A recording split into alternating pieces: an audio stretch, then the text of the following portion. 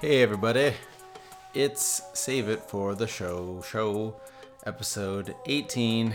It's your boy. People don't really say that anymore, do they? It seems like, hey, Brandy was the last person to say that. It's your boy. It's your boy Dan, and have a quick ditty solo show tonight. I don't know what my plan is. I don't have a pattern for interviews versus solo shows. I figure I'll just see what happens and we'll go from there. But for now, I don't know. I feel like I hadn't done a solo one in a minute, so I thought I would bang one out today. And next week, I think I'm going to have Lyle on again, hopefully for another Lyle's Pile. So if there are any fans that listen to that episode, I'm gonna have him back on next week, so that'll be a lot of fun.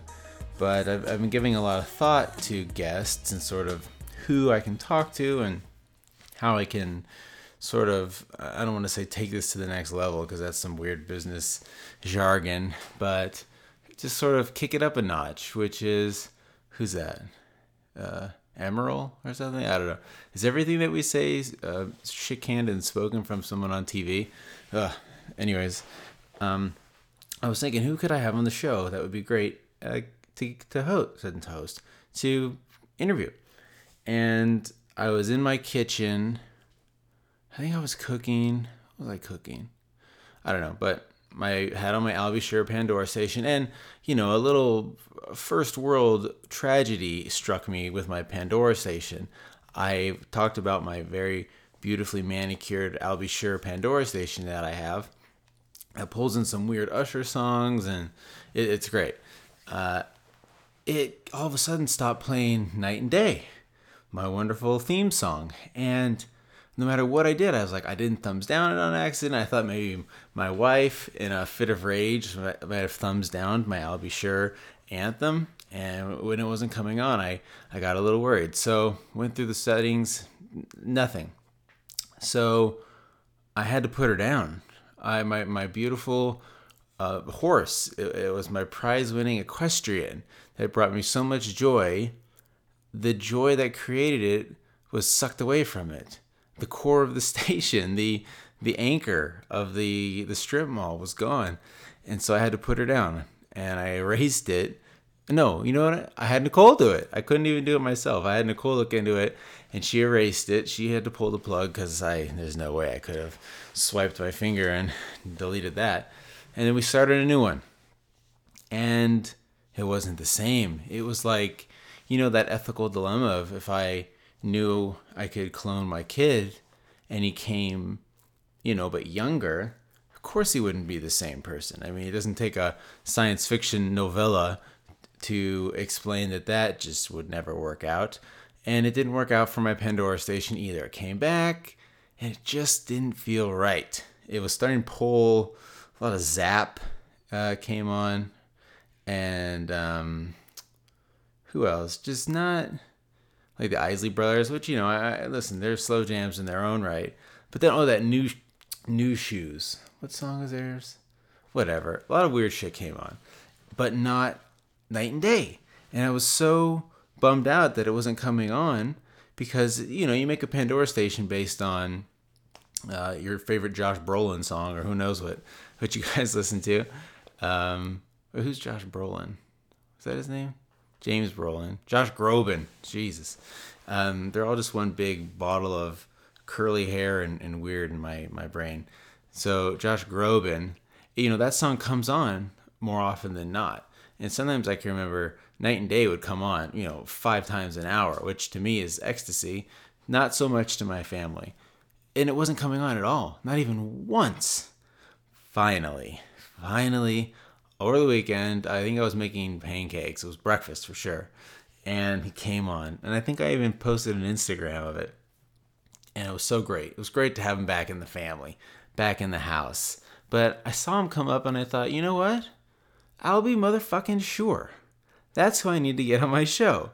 I need to start some dumb grassroots campaign with a hashtag and try to, and look, I know I ask you guys to rate and subscribe. And a bunch of you have, which is amazing. But there's 100 or 200 or so of you guys out there, and I know if we marshaled, we could make a little blip on Albie's radar. Because let's be honest too, it's not like there's 20 million kids who are clamoring to have an interview with Albie Sure, like Justin Bieber or something like that. I think he'd be flattered. And I hope if this is the podcast that he listens to find out if I'm serious, I'm dead serious. Like, I would be honored to have him on the show to interview him as, he's the Pandora of my station, the core of this. No, I'm just kidding. But it would be fun. And not to make fun of him at all. I mean, that's something else I want to make abundantly clear. It would be real. So when I had this idea, I sat down and I wrote a note to myself. And then I thought, well, what would be a good hashtag? So here I am sitting in my office trying to think of a good hashtag about getting Albie Sure on Save It for the Show. So I came up with Albie Sifs. Hashtag Albie Sifs. And I thought, let me tweet that tag a bunch of times. Maybe if I'll try to write a clever tweet that's easy to retweet. And if we retweet that a bunch and his name's coming up and people see that hashtag, I don't know why, but I really have a feeling it's going to come up on his radar. He does a radio show. Oh, that's the other thing. Apparently he does a radio show in LA every day from like 6 a.m. to noon, because that's kind of the only time I don't want to hear slow jams. 6 a.m. in the morning, that's the last thing. It'll put me to sleep. If I was listening to Albie Sure on my way to work at 6 a.m., I would crash. I would crash my shit every time. So I couldn't imagine. So I need to listen to it, and I need to get him on here. So help me. Join me, listeners. Albie Sifs. And keep an eye out for a tweet in the next day or so where I give this some thought. When I'm sitting on my couch at night, and this is what I think about. So yeah, I'll give it some thought, and we'll get it out there, and we'll see what we can do. Ta-da! So that's it. Moving on. It's fall. Today was a presidential debate, which was crazy to see. It's definitely at times like this that I realize the power of social media. And, anytime a celebrity dies, anytime there's a tragedy, sports. I mean, if Twitter and sports don't go hand in hand, they totally validate social media because of sports. What else happens? Definitely deaths. I remember when Michael Jackson died, I think I heard about it on Twitter, and it spread like wildfire. But I think, and like that Red Bull Stratus thing that just happened over the weekend, man, that thing got a ton of eyeballs. But on a Sunday even, like I get that was like Monday morning for the rest of the world. And I know, listen, I'm American, so of course Americans think, we're the sun and everything revolves around us. But it was still a Sunday.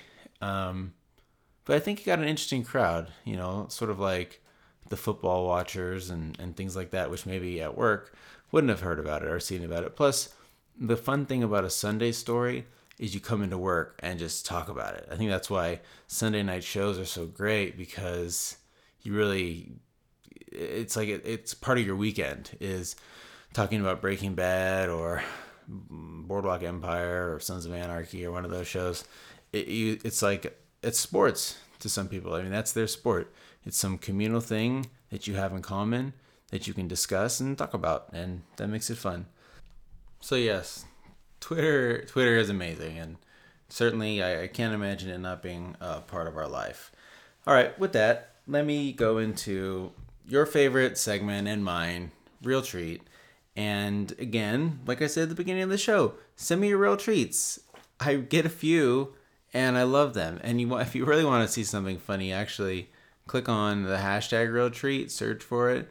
You get a lot. Most of them are about food, because granted, treats are treats that you eat. But there's a lot of religious ones too. I need to find out the origin of treat or what a treat. It must be from somewhere. It definitely isn't a California thing, which is I think why I like it so much. It feels very Midwest or the South. But it's a fun one that I've certainly added to the vernacular and to the show. So send them to me. I will appreciate them and I will read them. What's my real treat? Speaking of treats that are actual treats, my real treat is a treat. It's fall and the holidays are coming, including Halloween, which is a bizarre holiday. I think Halloween is cool because it's sort of the warm up for the holidays, where it's not very hard. You sort of you got back to work. Sports are back. You're watching football. Your kids are in school, and then it's like, yeah, all right, now it's time to start celebrating and enjoying. And if we went right to Christmas and then right to New Year's, oh my God, it would be like a shock to your system to have to deal with that much shit. So what do? Halloween. Perfect. You really don't have much decorations.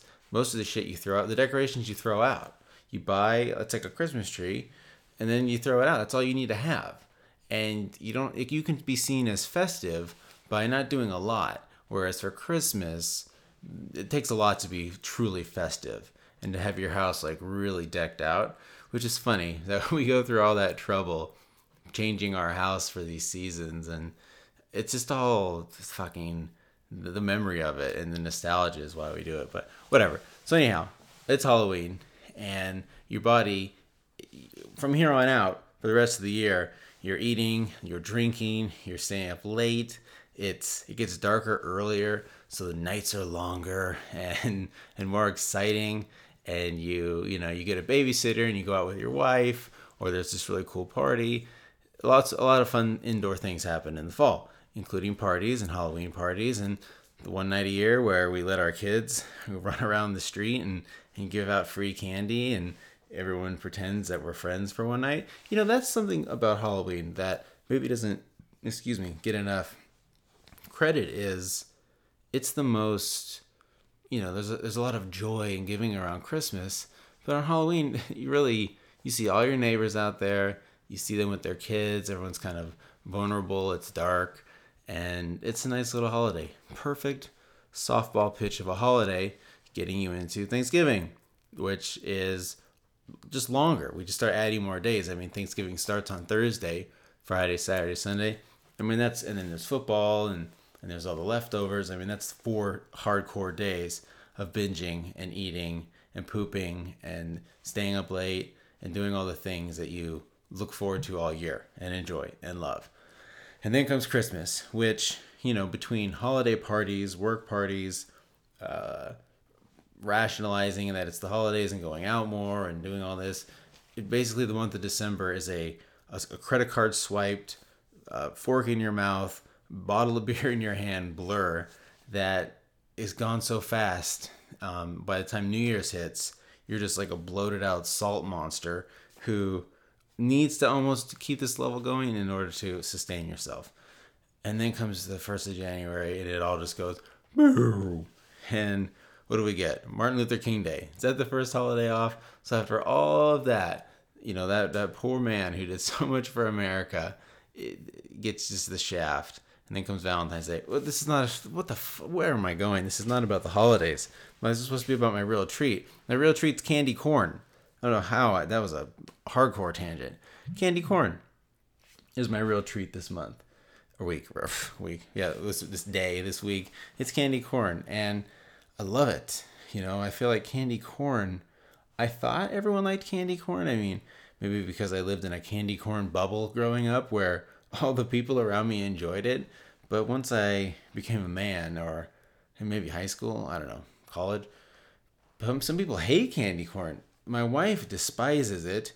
Angie, who was on the other day, said how much she hates it. And then I saw a couple days later, she posted on her Facebook about how much she hated it.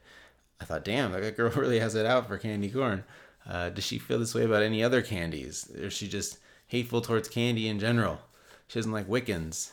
But it made me think I really wanted to find out the origin of a candy corn. I wonder if there's an Unwrapped on Brock's or something talking about their candy corn making process. And then remember when the whole game changed once the chocolate candy corns came out. The whole game flipped the whole game on its head. I'm not a big fan of the pumpkin ones.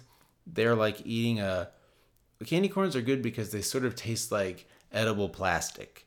When you eat a candy corn, you're saying to yourself, this is garbage. I mean, I might as well be eating a piece of curtain or a piece of grass. I mean, there's nothing natural and healthy about candy corn. I don't think I've ever seen a knockoff of candy corn either. You know how you'll see sugar-free, gluten-free Reese's peanut butter cups, and they still taste good. And you're like, all right, cool, that has no gluten and maybe less calories. Like, all right, great, thanks. But there's never fake candy corn. I've never seen an organic raw made with stevia candy corn, and it's baked. I mean, what must be in candy corn? Because really, when you chew it, and what made me think of this is, in the candy corn bag, there's your candy corn, and if you get that fall mix, there is the big ass pumpkin, and the pumpkin is like a gumball size. It's just too much. I mean, it's a perfect example of, and you could eat a handful of candy corns. You could do the cute vampire teeth, which the kids love. You could eat a handful of candy corn, and it's still okay. But when you bite that big orange pumpkin candy corn, oh God, it goes from real treat to real, I don't know, to bad treat, to whatever. It goes gross. And it totally sours you. And you're like, all right, what can get the taste out of my mouth? Maybe a Butterfinger. Oh, maybe a Reese's cup. And yeah, I remember my parents maybe saying that they checked all my candy. I don't check my candy. I mean, I look at it, but I figure, who doesn't? That's, to me, is like the wives' tale of wives' tales. You know, what sort of neighborhood maniacal asshole is putting, now of course, you know what, odds are it would be a kid, you know, some punk kid. That'd be, you know, a prank to pull on somebody, is take a shit in a Tootsie Roll wrapper and slip it in some 6-year-old's bag, because it can't be older, because if he's 10 or 12, he'll smell it and he'll know right away that it's fake. It's a turd. But a 5 or 6-year-old or a 4-year-old, they may just put it in their mouth and not even know. They may think it's a stinky lollipop. At least when they'll smell it and they'll look at it, because for all they know, it could be a joke poop that you're supposed to eat. Oh God, and somebody could tell them. I remember one time as a kid, we went into my friend's fridge and got 2 pieces of bread. This guy, Joe Penton, that I lived next to. And Joe was so cool because I was probably 12 and he was 15. And he had one of those little what the fuck was that called? CRZ or something. Remember when like yellow ass cars were popular, like really yellow? And this thing had that really like squatted back. It looked like a little, not like a bug. It actually looked like an insect. It looked like an insect that you drove. And he had this yellow one, and I thought he was just the coolest guy ever. Nobody was cooler than Joe Penton. And he had like red hair, like, because he was a redhead, but he had a blonde like dye piece in the front, like combed back though. Oh my God. I mean, everything about him. I think he had his ear pierced. He gave himself a tattoo with the with a lighter, how you get it all hot, like a brand. I mean, he pulled out every stereotypical cool guy neighbor move. He had a mini fridge in his fucking room, and he had a box of ding dongs in his room that at the time I thought was so amazing. Like, you have junk food in your own room? Ding dongs? He's like, yeah, bro, you want a ding dong? Go ahead, help yourself. It's ding dongs. I got some Gatorade. Just like a bachelor or something. How you might say to a woman who comes over to your house and she's like, do you have anything to drink? Like that Mr. Chi-Town episode. I don't know if anybody ever saw that, where he talks about how he has a different drink for all these different girls he brings home, and how some girls want Red Bull, some girls want vitamin water. It was pretty funny. That's how I felt. So needless to say, Joe was definitely cool. And listen, now looking back, he had so much freedom because his parents were never around. They both worked. That sucks. I mean, as a kid, you look at that and you think, man, that kid's so lucky. He's alone all the time. And your parents are like, no, you don't understand how good you have it. Your dad comes home and I cook dinner. And you're like, no, Mom. No, Joe has it cooler. His parents are never around. Well, that sucks, man. And, in retrospect, that seems like that was cool. And in even bigger retrospect, what was he doing hanging out with a 12-year-old? I mean, he never diddled me or anything weird like that. And in fact, he had a girlfriend. I think her name was Jill. And when my sister listens to this show, she's gonna laugh her ass off. But they broke up, they got back together, and here I was, sort of like 12-year-old kid, just looking at Joe talk about this. Why was he friends with me? Where were his other friends? Oh my god, maybe he did diddle me, and I'm just repressing that memory. Gosh, but I brought him up because his parents were never around. We went into his house one day and we got 2 pieces of bread, and we went into the fridge. And in my house, my mom did all the cooking, so I didn't know what anything was. We just started grabbing like every condiment, all the grossest shit we could find, and made a sandwich. And no solids though, just condiments. So there wasn't any like bulge to it. It was a very tight and small sandwich. Brought it outside and tried to get some kids to eat it. And of course nobody did, because some 12-year-old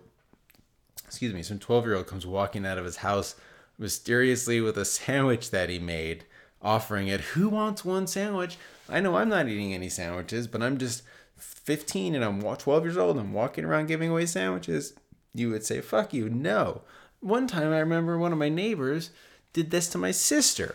He peed in a Coke can and was like, here's some Pepsi or Coke. Would you like it? And Andrea thought, okay. Which, was the can warm, Andrea? That's what I want to know, because cans really hold heat well and they hold cold well. So if it was a 98 degree can of Coke, you should have known. Anyways, did you actually drink some? I'm gonna have to ask her. So anyways, we did that with Joe. Tried to play a prank on somebody. It was ridiculous.